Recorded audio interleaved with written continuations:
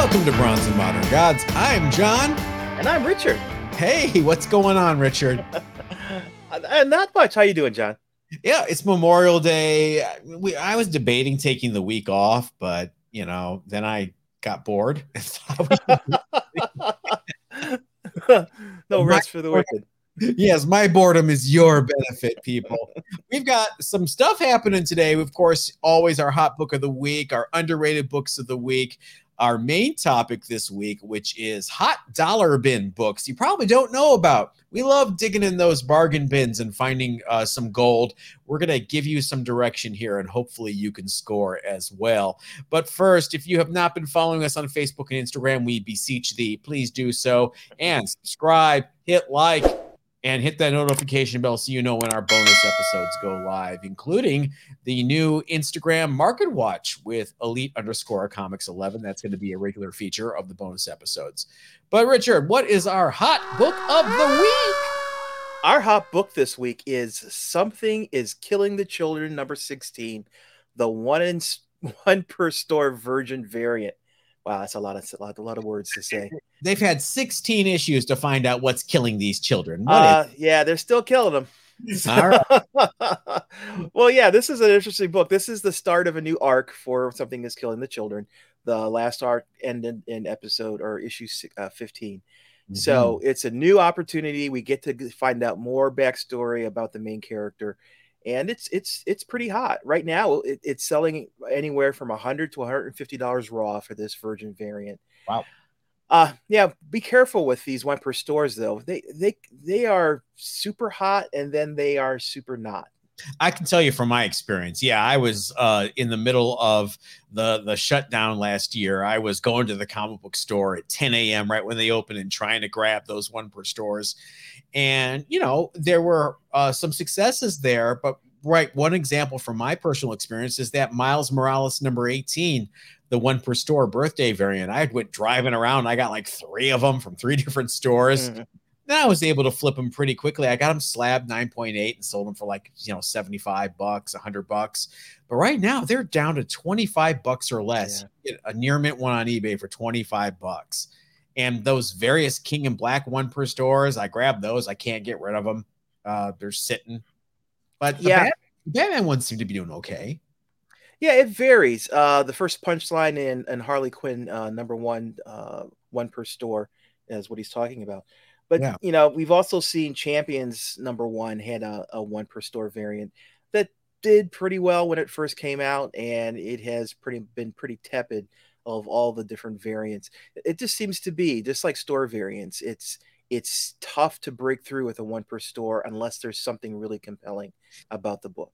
Even Peach Momoko was like guaranteed money, at that beginning of all that stuff. And now even she's kind of cooled off. I think it's just too much, too much, including too much Peach. Yeah, I think Peach, more power to her. She's taken advantage of the opportunity that was given to her. But, one of the things that's really, really important about books is uniqueness and rarity. And when you have Peach putting out 5 different books every week, it's difficult to hold that kind of rarity in that sentiment. Yeah, I think when she signed as a Marvel exclusive, the thought was, okay, this will slow it down a bit. She's not working for several different companies. Quite the opposite. Marvel's like cracking the whip. She's like in in some assembly line doing these, X-Men Demon Days, and there's this cover. Pete. Yeah, you heard that Warner Brothers assembly line music in the background as she's cranking out the titles. All right, let's move on to our main topic this week, hot dollar bin books you probably don't know about. We're just going to go through some that we've discovered ourselves while going through bargain bins and then looking them up on eBay or other sites and being like, wow, that's worth that much. So hopefully we'll tip you off and you can go do some digging yourself and come up with a few nuggets here. I can kick us off with one that just blew me away. I had no idea this book was catching fire, and that is Dragonlance number 1. Richard, you played AD&D. Yeah, Yeah, I am not surprised at all by this book. We have nostalgia from all these other sources, from Teenage Mutant Ninja Turtles, from Transformers, G.I. Joe. Why not have the geeks get their chance to get that kind of nostalgia? And that's what Dragonlance really gives you. In case you don't know, in 1988, TSR, the gaming company behind Advanced Dungeons and Dragons, struck a deal with DC to create comic books based on those role-playing games, including there was a comic book called Advanced Dungeons and Dragons, and this property, Dragonlance, which was kind of a spin-off of the AD&D universe. This line was pretty successful. It ran for almost 3 years for a licensed property, not too shabby. Mm-hmm. And the authors of the original Dragonlance novels were suing the current rights holders, Wizards of the North Coast. There you go, Richard. Yeah. Yeah. But apparently that lawsuit's been resolved, which has opened the gates for new novels that are coming for Dragonlance, new game modules, get those 20-sided die polished up. Let's go. And plenty of movie rumors around Dragonlance. So as a result, raw copies of this book, the direct version, are selling for about $25 or more. But the newsstand edition, which there is a newsstand of this book, is going for $40 and up. So Dragonlance, I bet you a bunch of LCSs have these, and the other titles, Spellbinder, I think was one of them, and Advanced Dungeons and Dragons, the title. Start looking for those, because even like the common issues later in the run do okay. Yeah, I know these are in long boxes, and a lot of the books on this list I regret not picking up when I saw them back, but yeah, this one is definitely a dollar bin book. Pick them out if you can find them, because right now D&D is a hot property. Regrets, I've had a few. Tell me about another one, Richard. Another book is Long Shot #1, back from 1985. This is the first of a 6-issue miniseries or limited series that Marvel put out about Longshot, really popular character that later becomes one of the X-Men, and has been featured in a variety of books over the years. This is his first appearance. This book has a great cover by the famous Art Adams. Art Adams is one of my favorite artists. Me too. This is his first appearance, and the first appearance of Spiral, when one of his nemesis. This book, you can, for a long time, I was finding these books in long boxes. You find people selling a set of 6 of them, all 1 through 6, for $10, $20. It never was really an expensive book when I was collecting a number of years ago. Went and out of nostalgia, bought a 9.8 one, #1 for it was a couple $100 at the time. Now, if you go on eBay, you see that same #1 being people are asking anywhere from $800 to $1,200 for this book. Yikes. Yeah, there's even a Canadian price variant that someone is asking over $8,000 for. Good luck. So why the popularity? I think it has to do something with people thinking that Mojo, which is one of the villains from the series, is going to end up in the MCU as a part of the Multiverse of Madness. If that happens, yeah, this series could actually could increase in value tremendously. It's a good book. It's a good read. 6 issues. It's a little out there for your average Marvel book, but definitely, if you have an opportunity to pick it up, even just to read, I think this is a good book. Yeah, I think the only thing that's holding Longshot back is his appearance. He looks so 1980s. I know. He looks like he stepped right out of a Kaja Gugu video. What's up? All shout out to Lamal. He looks like a blonde Richard Marx, if you ask me. Got the mullet. He's got the spiky hair, the leather suit. He is in dire need of a refresher because, hipsters out here in Silver Lake, the mullet is making a bit of a comeback. But if you wore it the first time, you're not supposed to wear it again, is what the saying goes. Yeah, but that looks kind of dated. But this introduced a lot of stuff into the X-Men mythology. Ann Nocenti and Art Adams creating a whole Mojo verse, Mojo world, and Chris Claremont just kind of grabbed that and said, "Yoink, that's mine now. Thank you."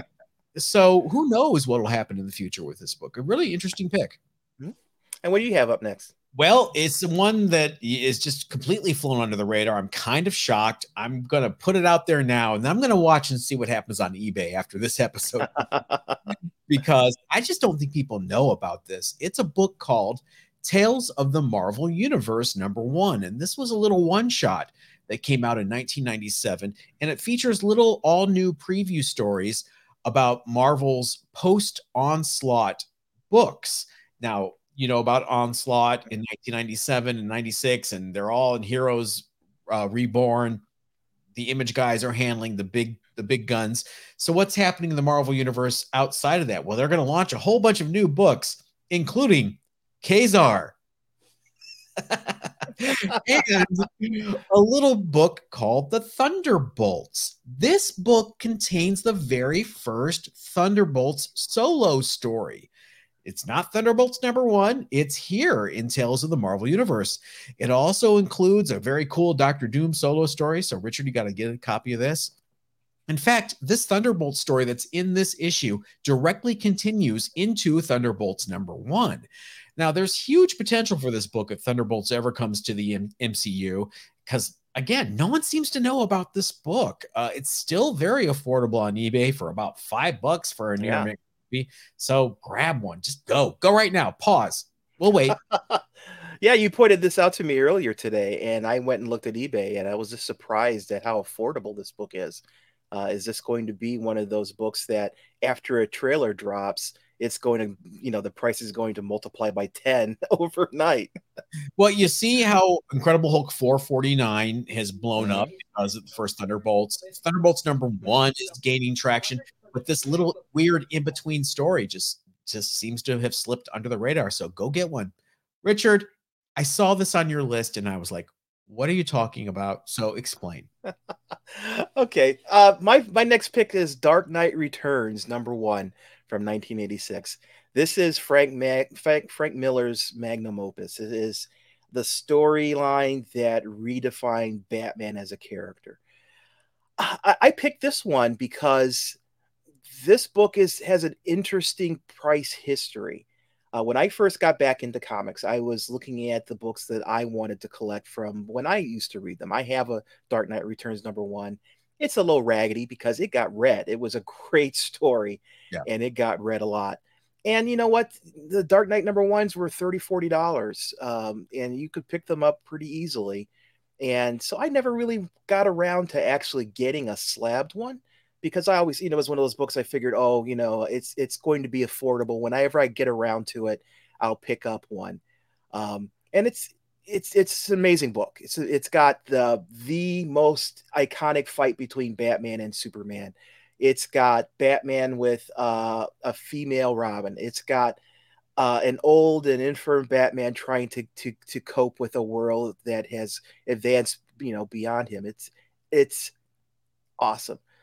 But you know what? So like I said, I thought the prices were something that were reasonable. And then recently I've been looking at prices for 9.8s for this thing, and it's unbelievable. 9.6s are going for about $420. But 9.8s are going for up to $2,400. It is this massive hockey stick of prices. It's unbelievable. It's a square bound book that everybody had to read. That came out. You remember when it came out, the first printing was impossible. No one ordered enough. DC immediately, they never reprinted books back then. It was really kind of one of the first books that DC went back to print on. And not only that, those first prints, everybody read them, or when you bought them, you wanted to crack it open so you could see if it was a first print. So, 9.8s are tough. Yeah, those square spines are brutal. They show any source, anybody who tries to read that book, it'll be obvious because that spine is cracked. For sure. So that's the primary reason I picked this book. You could still find it inexpensively, and if you have not read the Dark Knight saga, it is important that you do, because it's kind of the foundation for Batman moving forward. And a lot of the Batman movies as well, moving forward from this date, are based on Frank Miller's vision for Batman. Oh, yeah, 100%, no doubt. Well, my next one is back into the dollar bin. Go diving. You might find it. May not be $1. Maybe it'll be $3 where I found it for $3. G.I. Joe number 52. What is this? Well, it's a classic Mike Zeck cover, more from him later, with Storm Shadow, and Quick Kick is his name.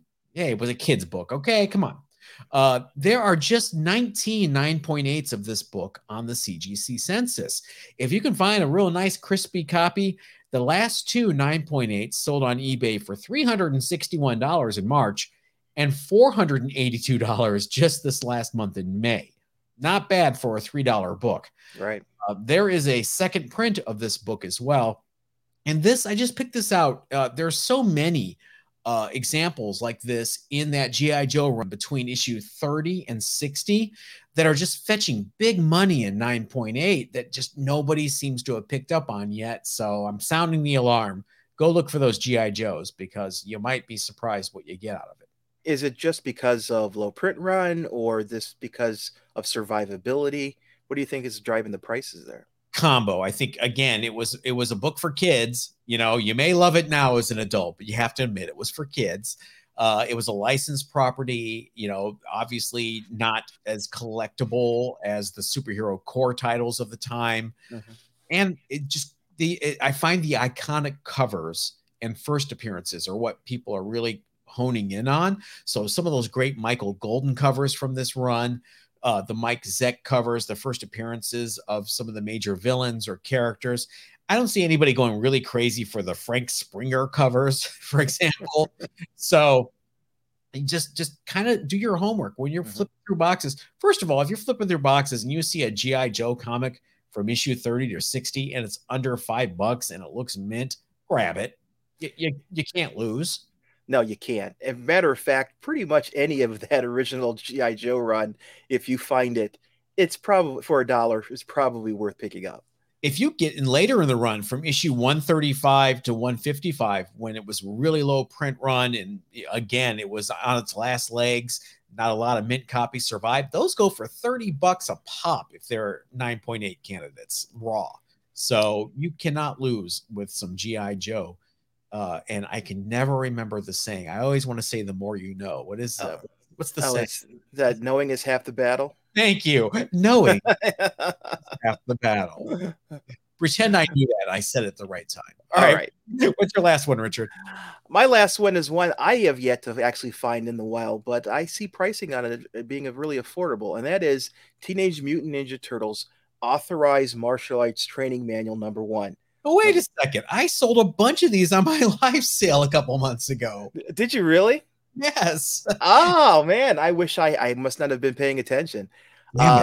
This is a book published by Solson Publications back in '86. It was a licensed property, and it basically gave people lessons in how to use the weapons that the Turtles used. So this is how to get your butt kicked. It's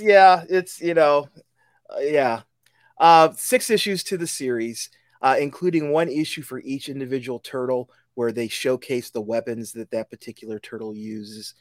I'm specifically picking out #1. It's you can find it as a raw book for $10 to $20, but there are only 7 books on them that have been graded, and only 1 sale of a 9.4, and that was for only $150. But there are several copies up right now on eBay that are being listed for $1,200 for a 9.8.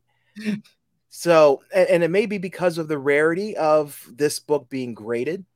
At the same time, there are a good half dozen books there that are from the fine to very fine quality that are $7, $8, $10. So this book is really, you can come across it, and if you want to read it, it's a great opportunity to do that. But getting that 9.8, getting those high grades are what you're really looking for. Yeah. Again, I can see why. It was a Solson publication. It wasn't a story. It's literally Raphael, with his size going, here's how you lunge. I have to wonder how many kids got killed or got their butts beat. Here's a one piece of advice: do not use this as a real training manual for martial arts. I bet you 9.8s are seriously scarce, because I used to see these at quarter boxes, 50 boxes for years and years. So I can get it. I don't think anybody's getting a bite on 1200 and 9.8, but you can list anything for anything. It's what's selling. But all you need to do is find that one buyer. Again, it's if that book is important to that buyer, is it really that not, you know what I mean? Well, we need someone from this show listening to find a 9.8 and put it up for 400, and let's see what happens. Someone else do it. We don't want to be the ones to do it. Yes. Interesting pick though, especially since I just sold like several of those. I didn't know. I feel dumb now. Thanks. You're welcome. Yeah, sure. Hey, if you don't want to feel dumb anymore and you have a question that we can help you with, or at least attempt to, make sure you check out our bonus episodes where we take your questions in our viewer mail segment. And we also have special guests come in and tell us their underrated book of the week. And we have a new feature, the Instagram Live Market Watch, where we tell you notable sales that have happened in the last week on Instagram Live auction or live sales. So join us. Make sure you hit the notification bell so you know when it goes live. It tends to be Friday. All right. Yeah, our bonus episode is getting to be as long as our regular episode. Longer sometimes. We get down these wormholes and start talking with these guests, and I like it. It's a good conversation. One thing that is a good oh God, I'm not even gonna try. Hey, it's 25-year rule.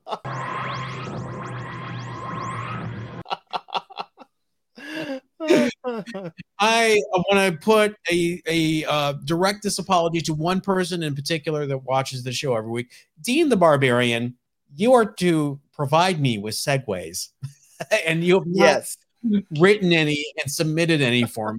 I expect at least 3 segues from you in the next week. That's your homework. 25-year rule this week is a weird one.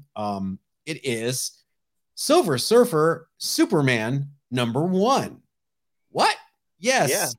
During the whole golden age of the intercompany crossovers between Marvel and DC, this came out. And on paper, this sounds amazing. Silver Surfer and Superman together, a stellar creative team of George Perez writing and Ron Lim drawing. George Perez was currently writing Silver Surfer at that time. He has history with Superman, drawing him when he was at DC. Ron Lim had been with the Silver Surfer since the relaunch after a run with Marshall Rogers. So who do these two cosmic-powered heavyweights go up against? You guessed it, Mr. Mxyzptlk and the Impossible Man. Oh, my God. If you guessed Thanos and Darkseid, shame on you. You should know better. Why give the fans what they want? Give them something goofy. Give them lighthearted fun. I'm not sure lighthearted fun was the way to go with this team up, but there you go. What a wasted opportunity. Well, there are 35 9.8s on the census. A 9.8 sold for $150 this month. You can find this book very easily. I'm not sure why, with this stellar storyline. I love George Perez. I don't get it. Was this an editorial edict that you couldn't use the two Silver Surfer and Superman? Who are your villains going to be? Yeah, like you said, Darkseid. Yeah, Thanos. Yeah. Okay, you don't want to use Darkseid. Fine, use Mongol, who was the other Darkseid ripoff from Jim Starlin that fought Superman. There are so many Darkseid. You want to see Darkseid versus the Darkseid ripoff from Marvel, Thanos, right? Why would you do this? Why? Could you imagine how epic that book would be? Oh my gosh, I just don't understand. If you know, if you work there at the time, you know what was going on, let us know, because this one just kills me. I have a feeling it had to have been some directive that they had, or maybe there's some limited to the licenses, to the trademarks that they could use. Because Who George Perez is a better cares? writer than that. Who cares?